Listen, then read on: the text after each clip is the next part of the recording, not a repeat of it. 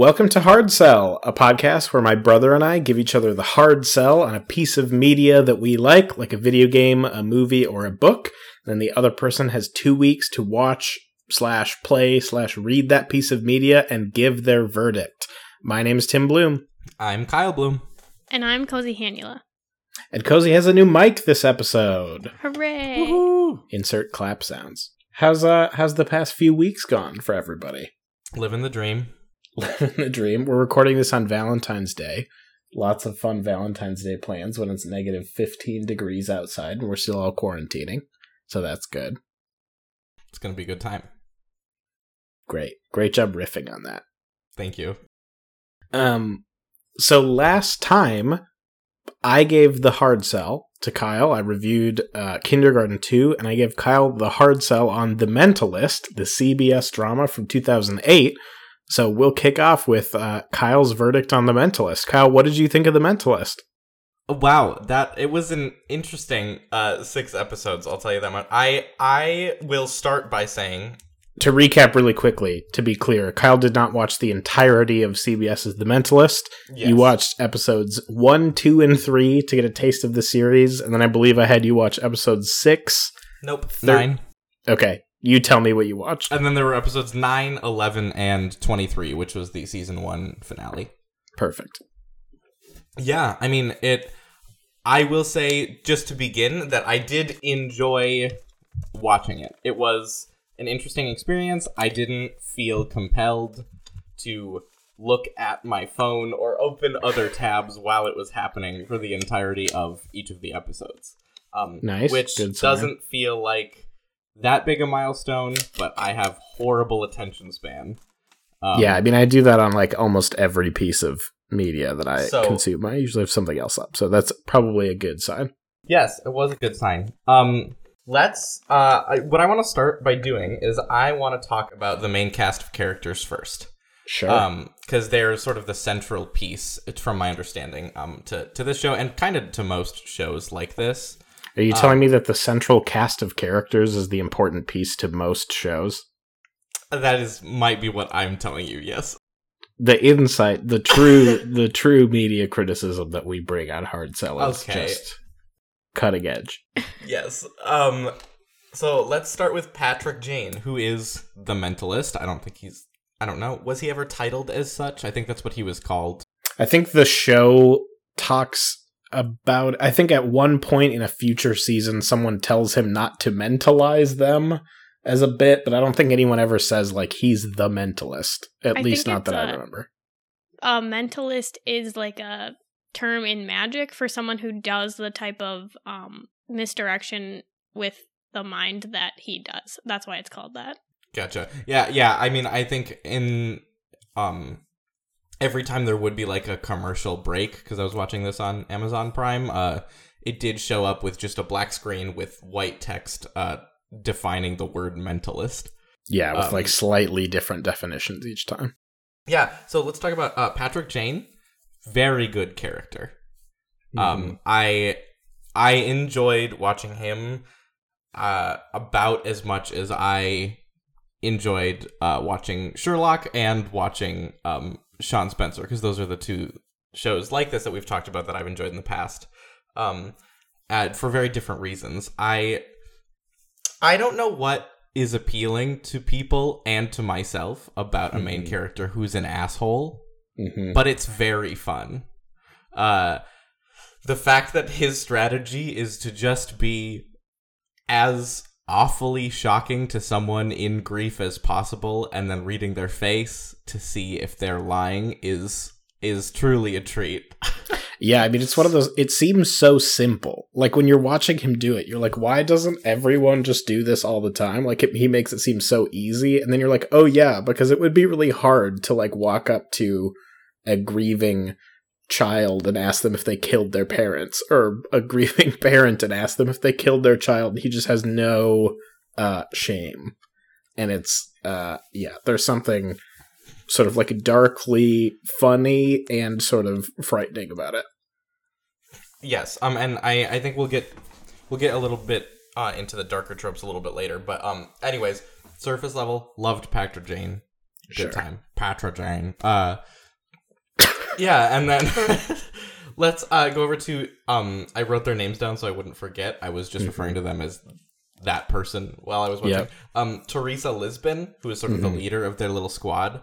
I also enjoyed her character. I get the feeling that with the 6 episodes I watched, I probably didn't understand her character or like do her character justice for what might have come later.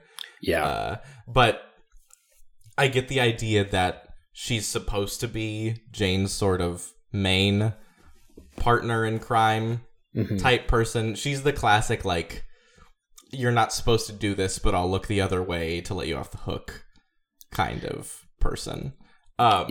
Yeah, I will say, like you said, the episodes that you got, I gave you very Patrick Jane-centric episodes. So, yeah, her, like, backstory and their dynamic and stuff like that is better explored in other episodes you haven't seen yet. Sure.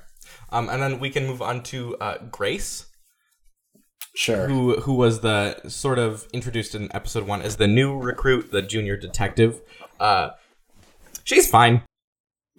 Yeah. I think she is acted well, but doesn't between all of the like different wild characters, she serves as sort of a normal person who is just also a good detective, and it's fine to watch. They also like wrote her like she's like the most stereotypical detective, procedural detective. Like I've seen that character before. It's just, she's the tropiest by far. Like the new recruit, like attractive woman who's like green that they like send out to like bait creepy guys, and like they are showing the ropes and like precocious and wants to do more. It's just she's very, very tropey. The best part about Grace Van Pelt is that she finds all the real leads that Patrick doesn't find. Yeah, you might not have experienced that in your other ones, but she's like the only one on the team who like actually does anything useful, and the show never comments or recognizes that in any way that I've seen. But anyway. Yikes. Well, then I would also like to go over to Cho, who is very good, and what I was describing him as was the poor man's Patrick Jane, because he literally just treats people the way Jane does. He's just worse at it. Which is very funny. He's the same way. Like, he's a very straight man. The dynamic between him and the rest of the team is very funny. I think he brings a good thing to a show, but like he is also the same. Like, walks up to someone, "Did you kill your daughter?" Like, he doesn't get results, so he shouldn't get away with it. Yeah, I mean his role on the team largely is to be like the interrogator. Often, like typically if it's not Jane like interrogating suspects, it's usually Cho, and he is just like totally deadpan. He has one expression, and that is nothing, is expressionless basically. I was gonna say it seems like he's supposed to be the interrogator, but in literally every scene I watched, right, and still working from a small sample size here, he interrogates for 30 seconds, gets nowhere, and then Jane's like, "Leave the room, I got this," and then he just pretty does. much. Yeah, I'm like, generally. Okay, well, so he's very funny. I'm not sure that it makes sense that he's on the team, but I'm here for it. And then we have Rigsby. Mm-hmm. I do not like Rigsby. What do you specifically not like about Rigsby? He is the embodiment of the stereotypical detective who's in it because he thinks he's cool. Like, that was the running joke. Is like, he'd tackle someone and be like, "Did you see that? Like, I came out of nowhere. What would you have done if I didn't do that?" And like, he tries to be the hero, and later they try to humanize him, and I was already over him.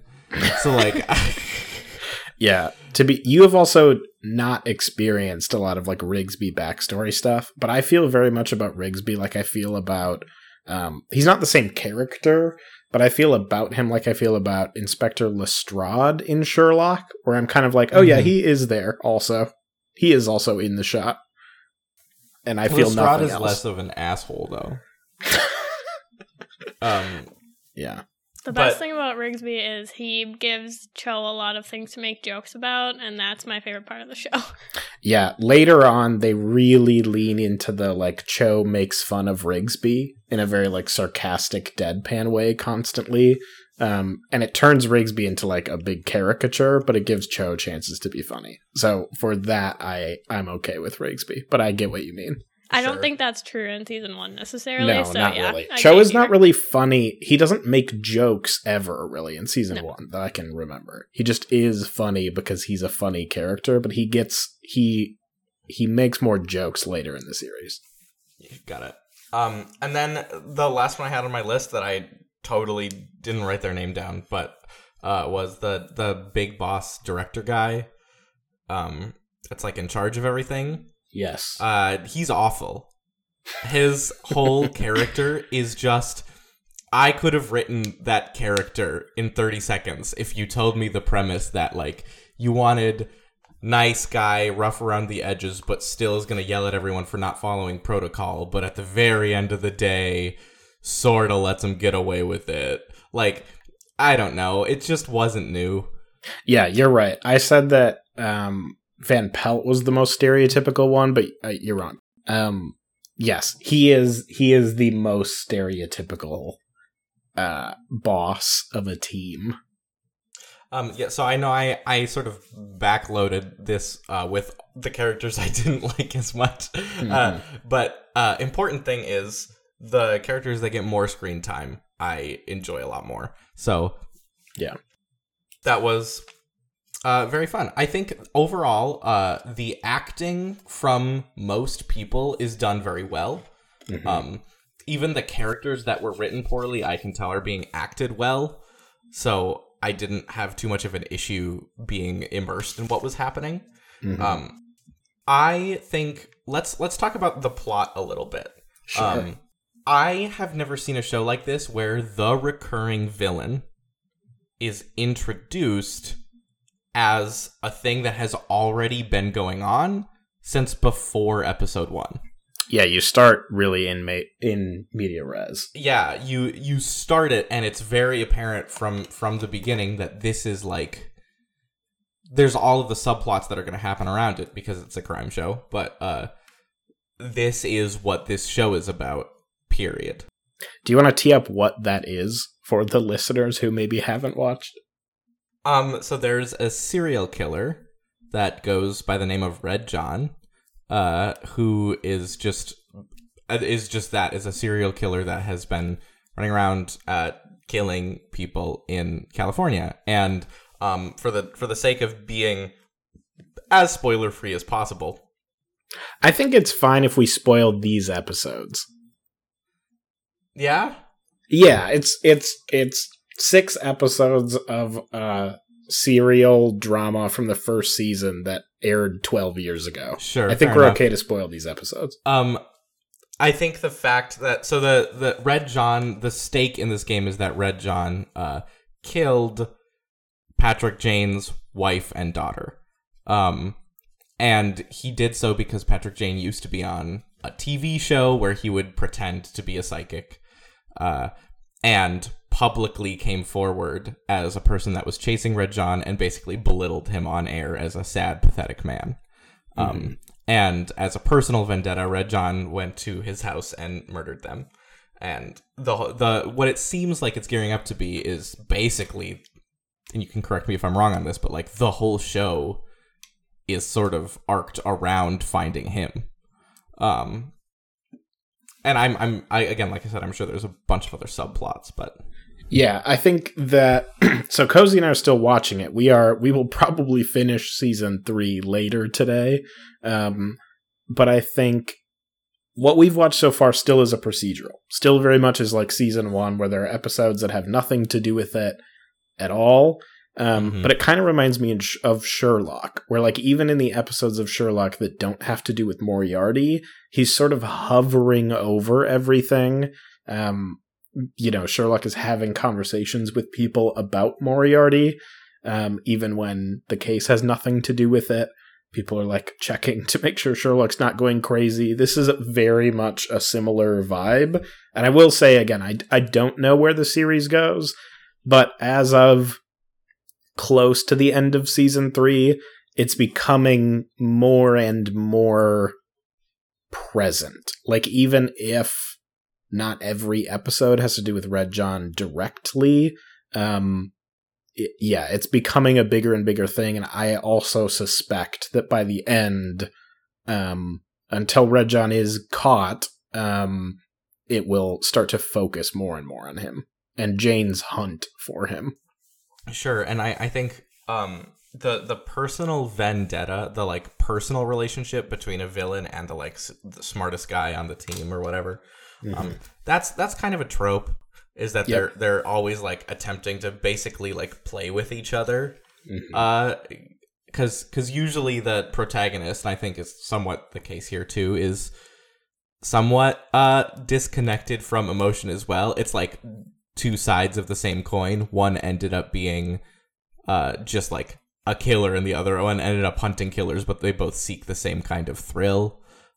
Is very, very tropey, but I didn't mind it as much here because, I don't know, it made sense to me. Like, that Jane doesn't enjoy this work as much as you can tell. He is here to catch Red John. Yeah. Right. More specifically, he is here to kill Red John. Yeah. And that is something that I have not seen that I really liked. I think my favorite moment in all 6 of these episodes, I believe, came from Flame Red, which was just a conversation between Jane and Lisbon. I had to flip my notes over to remember her name. But where she is talking to him about how they'll catch him, and he said, like, paraphrasing here, but like, just so we're clear, when we find him, I will kill him with my bare hands, in case you were trying to use the law to stop me. And just like having a solid line of that around his motives is super interesting. That even in Sherlock, even when he's described as a sociopath, he still tries not to kill the people he catches. Yeah. This guy is fully personal, and he just wants revenge. Like, at one point someone says, that's not justice, that's vengeance, and he just says, what's the difference? Yeah, and I think that is the reason it doesn't feel as tropey of, like, these two people, like, playing a game with each other, because he's not playing a game. Like, he does enjoy detectiving. Like, he enjoys being the smartest person in the room. He enjoys, like, revealing who the killer was. He enjoys, like, duping people into accidentally revealing themselves that they were the killer. But, like, that's not what he's in it for. He has one goal, and it's to kill Red John himself. And, like, that is all the game playing he will engage with because it gets him closer to that, not because that's the drive. Right. And then, yeah, I mean, overall, the plot I found very good. There are a few other external notes before I get into my final verdict that I wanted to talk about.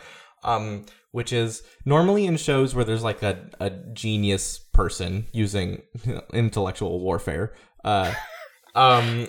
there's usually like the John Mayer song plays in my head now every time you say that. There's usually like either something from their perspective.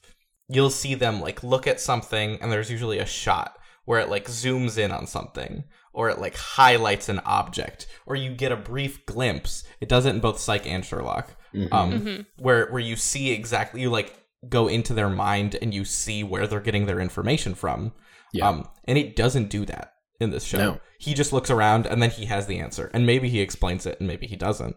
And I think that's a lot more fun because it makes you feel a lot less like you're living this life with him, but more that you're just one of the normal people watching him be insane and also a genius. Yeah. They actually do the like highlight the object thing only in the first episode. Like, they do it in the pilot and then they like stopped doing it, which is interesting to me. Yeah, I mean, that's interesting also because I definitely didn't catch that. But yeah, and there are things of like, sometimes they will, he'll be looking around a house and he will like go to someone's desk and pick up a picture, and the camera will zoom in on the picture. You can see what he's looking at, but it won't like like Psych literally makes the picture like glow.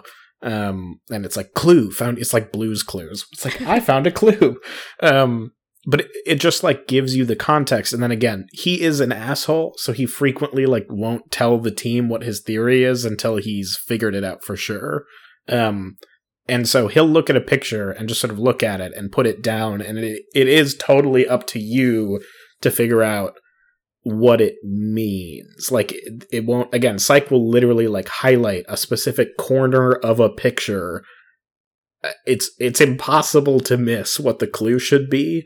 And so often, either they leave it oblique, or he bases things based on, like, people's tone of voice, or, like, what they're wearing, or, like, their specific ways they speak, or things like that, yeah, you have to... I think this show is way more fun to, like, watch and try to predict what's going to happen than, like, a Psych.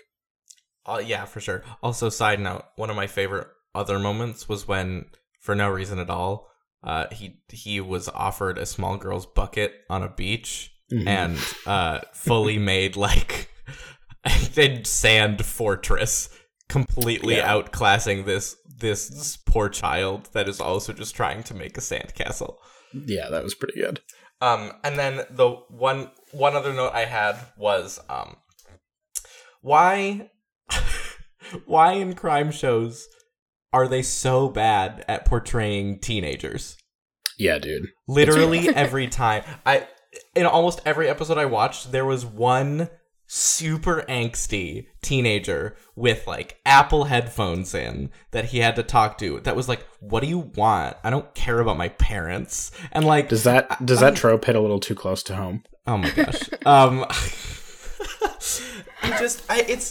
It's literally, yeah, dude, adults suck so at writing kids. Like, adults can write little kids, like ages 0 to maybe like 5 or 6, and they can write adults, like post-college grad adults, and anyone ages like 8 to 20 or 21 speak like an alien, pretending to be a human being. And that is true of, like, most media, I think. It was so, and maybe it was just these episodes, but it was so prevalent in this show that every, like, tween or, like, teenager that came on screen fully took me out of what was happening and made me go, oh, this is so badly written. Like, they're just, the only thing they're here for is to show you that, like, they hate their mom or something. And I was like, okay, man. Well, I had you watch episode 2, which is the one with the, like, kids on the beach, the, like, surf kids. And I, honest to God, could not tell you if those kids are supposed to be 15 or 25. Like, I do not know what was happening there. Like, they're at school, they're, like, partying at the kid's dad's house, but also they, like, sleep on the beach, and they like look 25. They look 25. Canonically, it is said that they are 15. 15? Are they really? Yes. See, that's the thing. That's what I thought. Scandal is that she's 15. Right, because she's a kid. That's the whole thing. Yeah. See, so this is the There's some weirdness with ages for sure. Yeah. So yeah, that was my sort of general. I thought there were elements of it that were super tropey that started to turn me off to it. But overall, I had a good time watching it, and I could see myself going back and watching more of it. Nice. So if you had to give a final, we still haven't landed on exactly what this should be, but a final buy or pass verdict on the hard sell of The Mentalist, what would you give it? You know what? I think I would buy this one. Nice. I think this was very good. You were right about this being right in the spot that I would enjoy, and I think the tropey moments are definitely heavily critiquable, but they're few enough of them, and they don't happen frequently enough for me to mind, because most of it is about Jane, who is unique enough a character and played well enough that I'm really just here to watch his journey. So yeah, and you get invested really fast in, like, trying to figure out who Red John is, and the hunt for Red John is really easy to care about. Yeah. And easy, to power through the tropier pieces of it. Yeah. Nice. Good stuff. I don't know how to end this segment. And that was the sold part. Awesome. Can you cut that out, Cozy?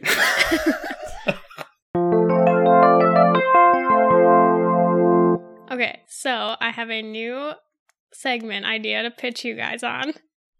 So is this a pitch? Is this the segment? Is this the second segment? We've been trying to find another segment to add to the podcast, and is the segment Cozy giving us the hard sell on segment ideas? But then Sorry, don't I get just to do usurped my your segment. Okay, got it. Okay, so this is the segment I'm pitching is Cozy's hard sell opinions, where I take an opinion I don't think you guys are going to agree with and try to convince you that I'm correct. Okay, sounds interesting. I'm afraid. Are these like opinions about like politics? No, or like it's- you're not going to because come that up would with be some like too- alt-right That would be frightening too opinion? like serious. I think these are like really low stakes opinions that I don't think you will agree with that I think are correct entirely. So you'll see when I get the first one. I only have one currently, so I don't know if this will be a recurring segment, but I at least thought it would be funny for this specific opinion, and I might have more in the future. Per clarifying question. Yeah. Is this an opinion that you actually hold, or are you just trying to devil's advocate this? 100% I hold this opinion. Okay. Okay, so podcasts should be listened to at minimum 1.15 speed. Ugh. I mean, oh, wow. how dare you say that on our podcast? How dare Please don't you do that. encourage listeners to listen to our podcast worse? Please don't gloss over our beautiful content. No, I think our podcast should also be listened to at minimum Stop. What are you 1.15 doing? speed. Someone else needs to produce this episode. Why? What is the advantage? It saves time? Yes. Just have more time or listen And to people fewer talk podcasts. too slow. Like, my that's gosh. just Oh. true. So, I mean- think the best way to consume podcasts is at a speed. There's like a sweet spot. I don't think podcasts should be listened to at 2.0 speed because that's like too fast. It distorts the audio. But 1.15 is like barely perceptible. And you save like 8 minutes per hour. And you can fit like an extra whole podcast in your week with that. And I think that's worth it. I guess I do agree that there is a sweet spot. Because if you listen to a podcast at 0.5, that would be way too slow, and 1.5 would be way too fast, which is why the sweet spot is one No. time Yeah. speed. I mean, you say people just talk too slow? Yes. So is that true for you in all media? Like if you're with your friend, like at a restaurant, and you're having a conversation, or 'Cause he's like, do "Get to the do point." You say, actually, could you talk in 1.5 speed really quickly? Because this is I have places to be, but I also want to hear what you're saying. So. No, but I think on podcasts, like, people kind of do talk slower and in an unnecessarily slow manner. And we do it too, Wow. because I edit our episodes and I listen to them like 4 times to edit them. Like, we also talk really slow. That's just like Wow. how people talk. But you do not need to listen to it that slow. You can still get the content. There's like a notable exception of like a podcast that heavily incorporates music or fiction podcasts. Like, maybe I would make an exception and play those at 1.0 speed. But like, your standard like documentary podcast or like NPR like Hidden Brain or 99% Invisible, like there is no reason to listen to that at 1.0 speed. They should all be listened to at 1.15 so you can listen to more podcasts. Can I This pitch? is- Can I pitch a segment? Can I pitch a middle segment? It's gonna be called the Slow Mo Bros, and it's where Tim and I talk as slowly as possible until No. Cozy goes insane. Oh god. You mean at normal speed, apparently. Apparently, I This- cannot believe that this is your there's opinion. no world in which I agree with you on this. People talk at the speed they talk at because that's the speed people talk at and listen at. That was like the most not making a conclusion statement I've ever heard. I would say that it was profound. Okay. I'm joking. Maybe when you listen to it back a little bit faster, it'll sound better. Probably. Oh my gosh, Unbelievable. that's wild. All right. Well, I super pass on this sell of this opinion. Yeah, I'm also gonna pass. Every time I've tried to speed up a podcast, it like hurts my ears. Like it makes my brain feel bad. What speed are you speeding them up to though? I don't know. Anything. Because like anything. 1.25 is like a little perceptible. 1.5 is like unlistenable, but 1.15 I do believe you barely can notice and is worth it.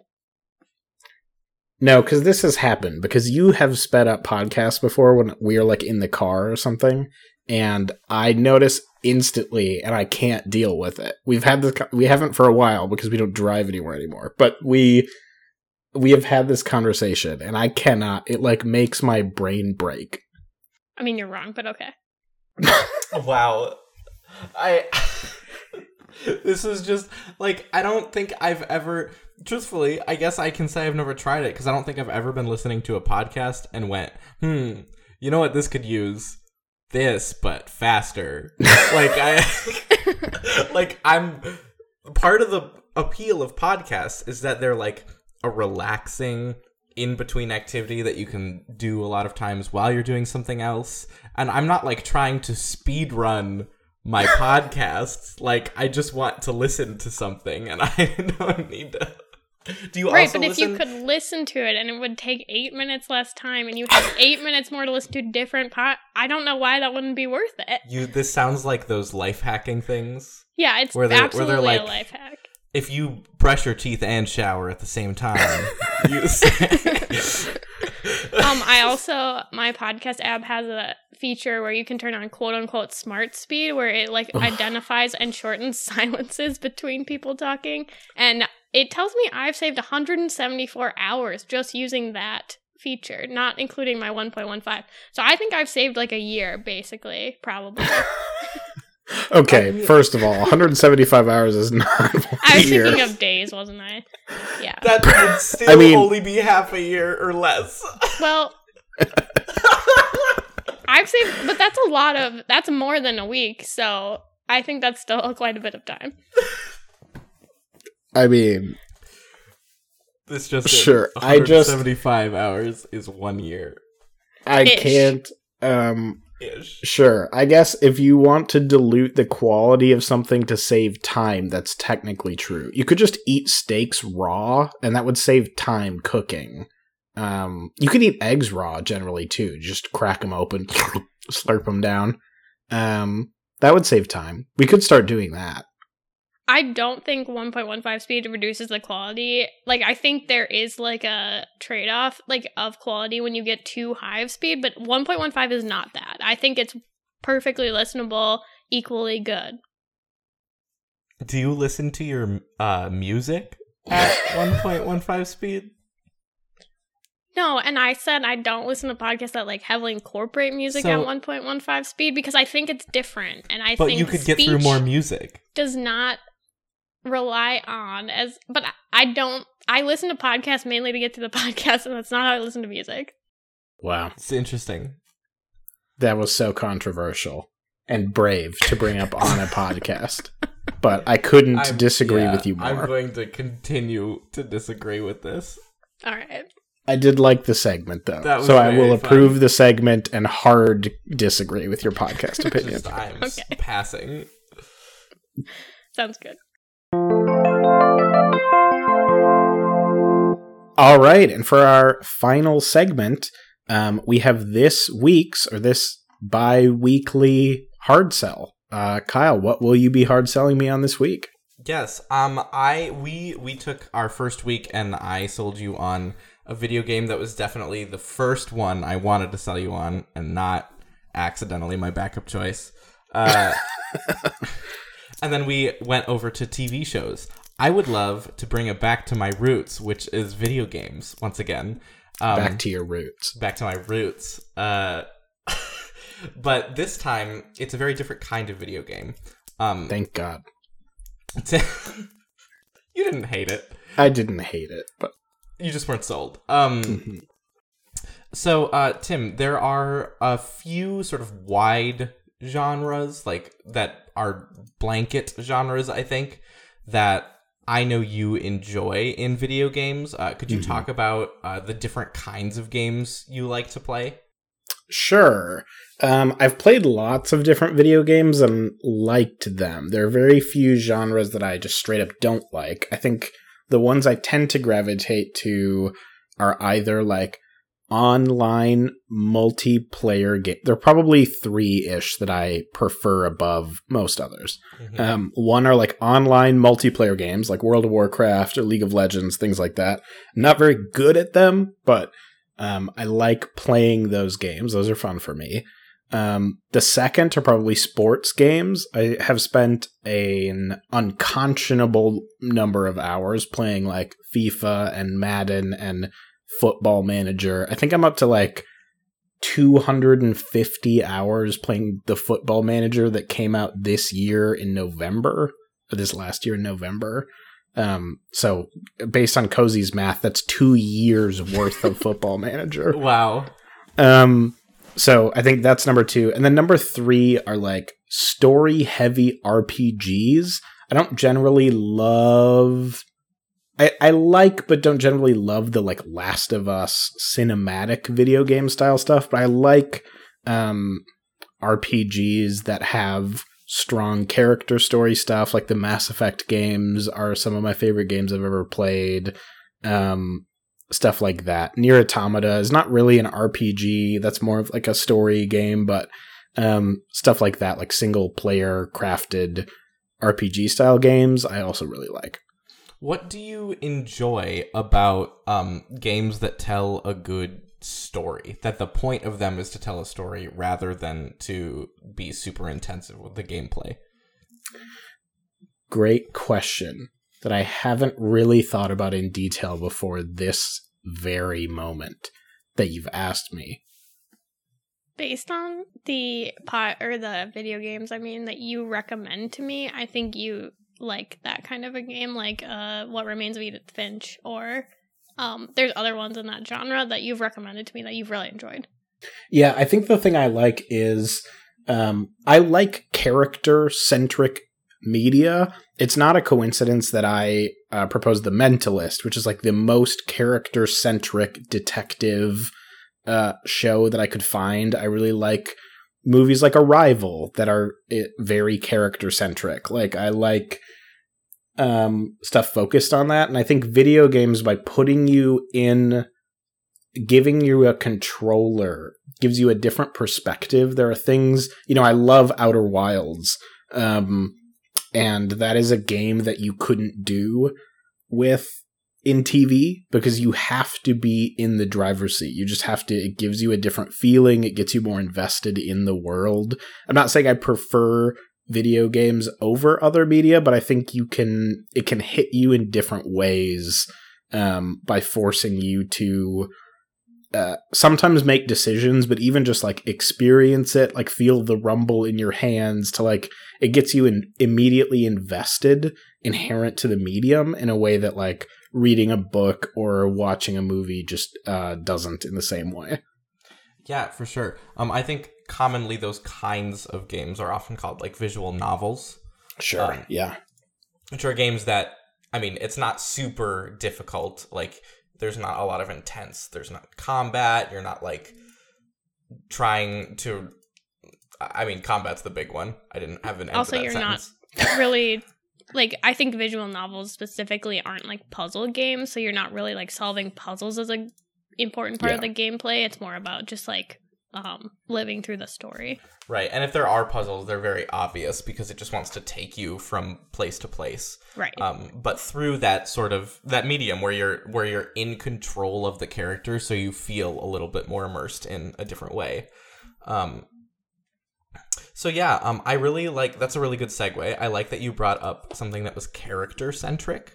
Mm-hmm. Because this game I'm going to pitch to you is character centric, except the spin is that you don't know the character. Okay. I am pitching to you the game known as The Beginner's Guide. By developer and publisher Everything Unlimited.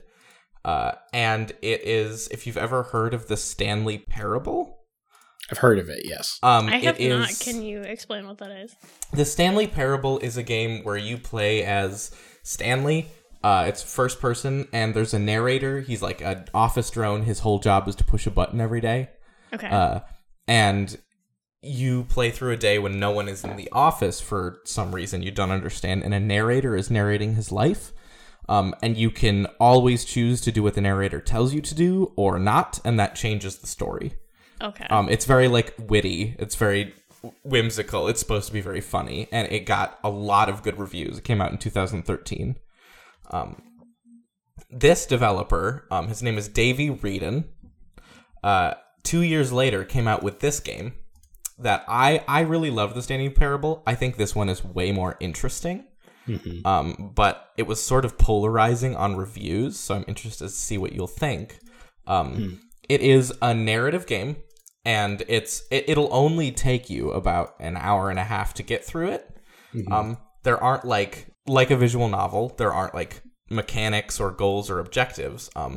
But it tells the story sort of there is a narration by Davey, and he is talking about his friend Coda, is what he always refers to him as, and how it's always very vague, but how at some point he found this Coda person's files, and Coda was also a game developer, and found just an entire mismatch of unfinished games.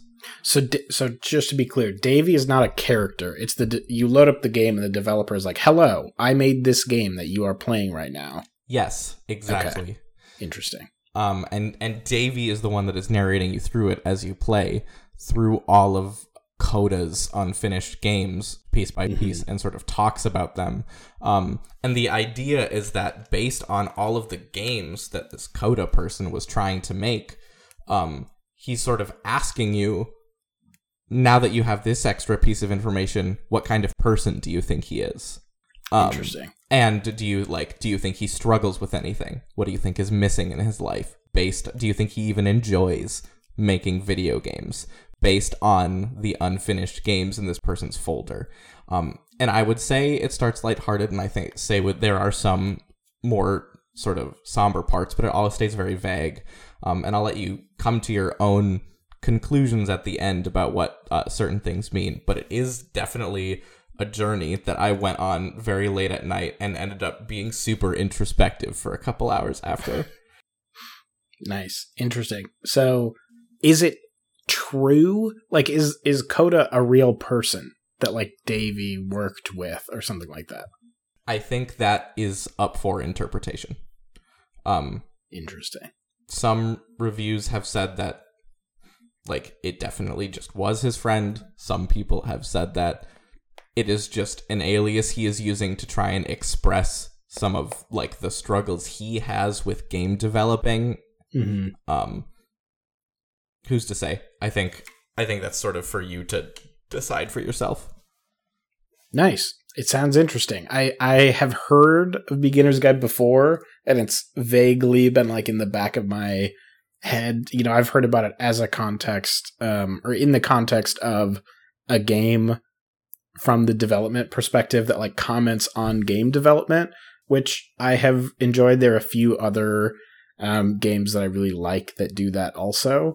So nice. Yeah, I think I'll like it. Where can I play it? What system? PC, probably? You can play it through Steam. Actually, if you're in...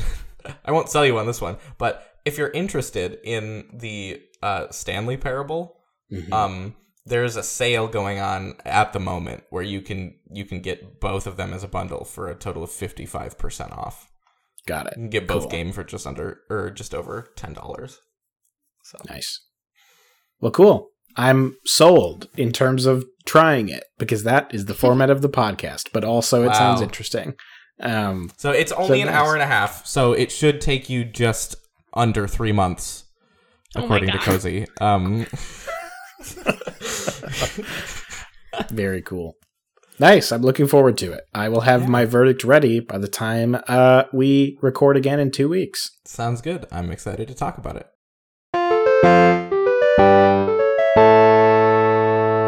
Thanks for listening to our second full episode of Hard Sell.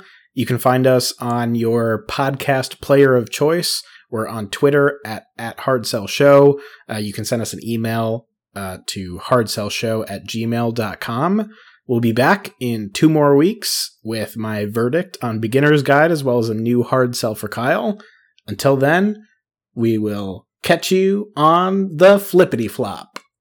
Yeah. We're sticking with that as the outro. We're sticking with that. Absolutely. Flippity flop. Catch you on. Flippity flap.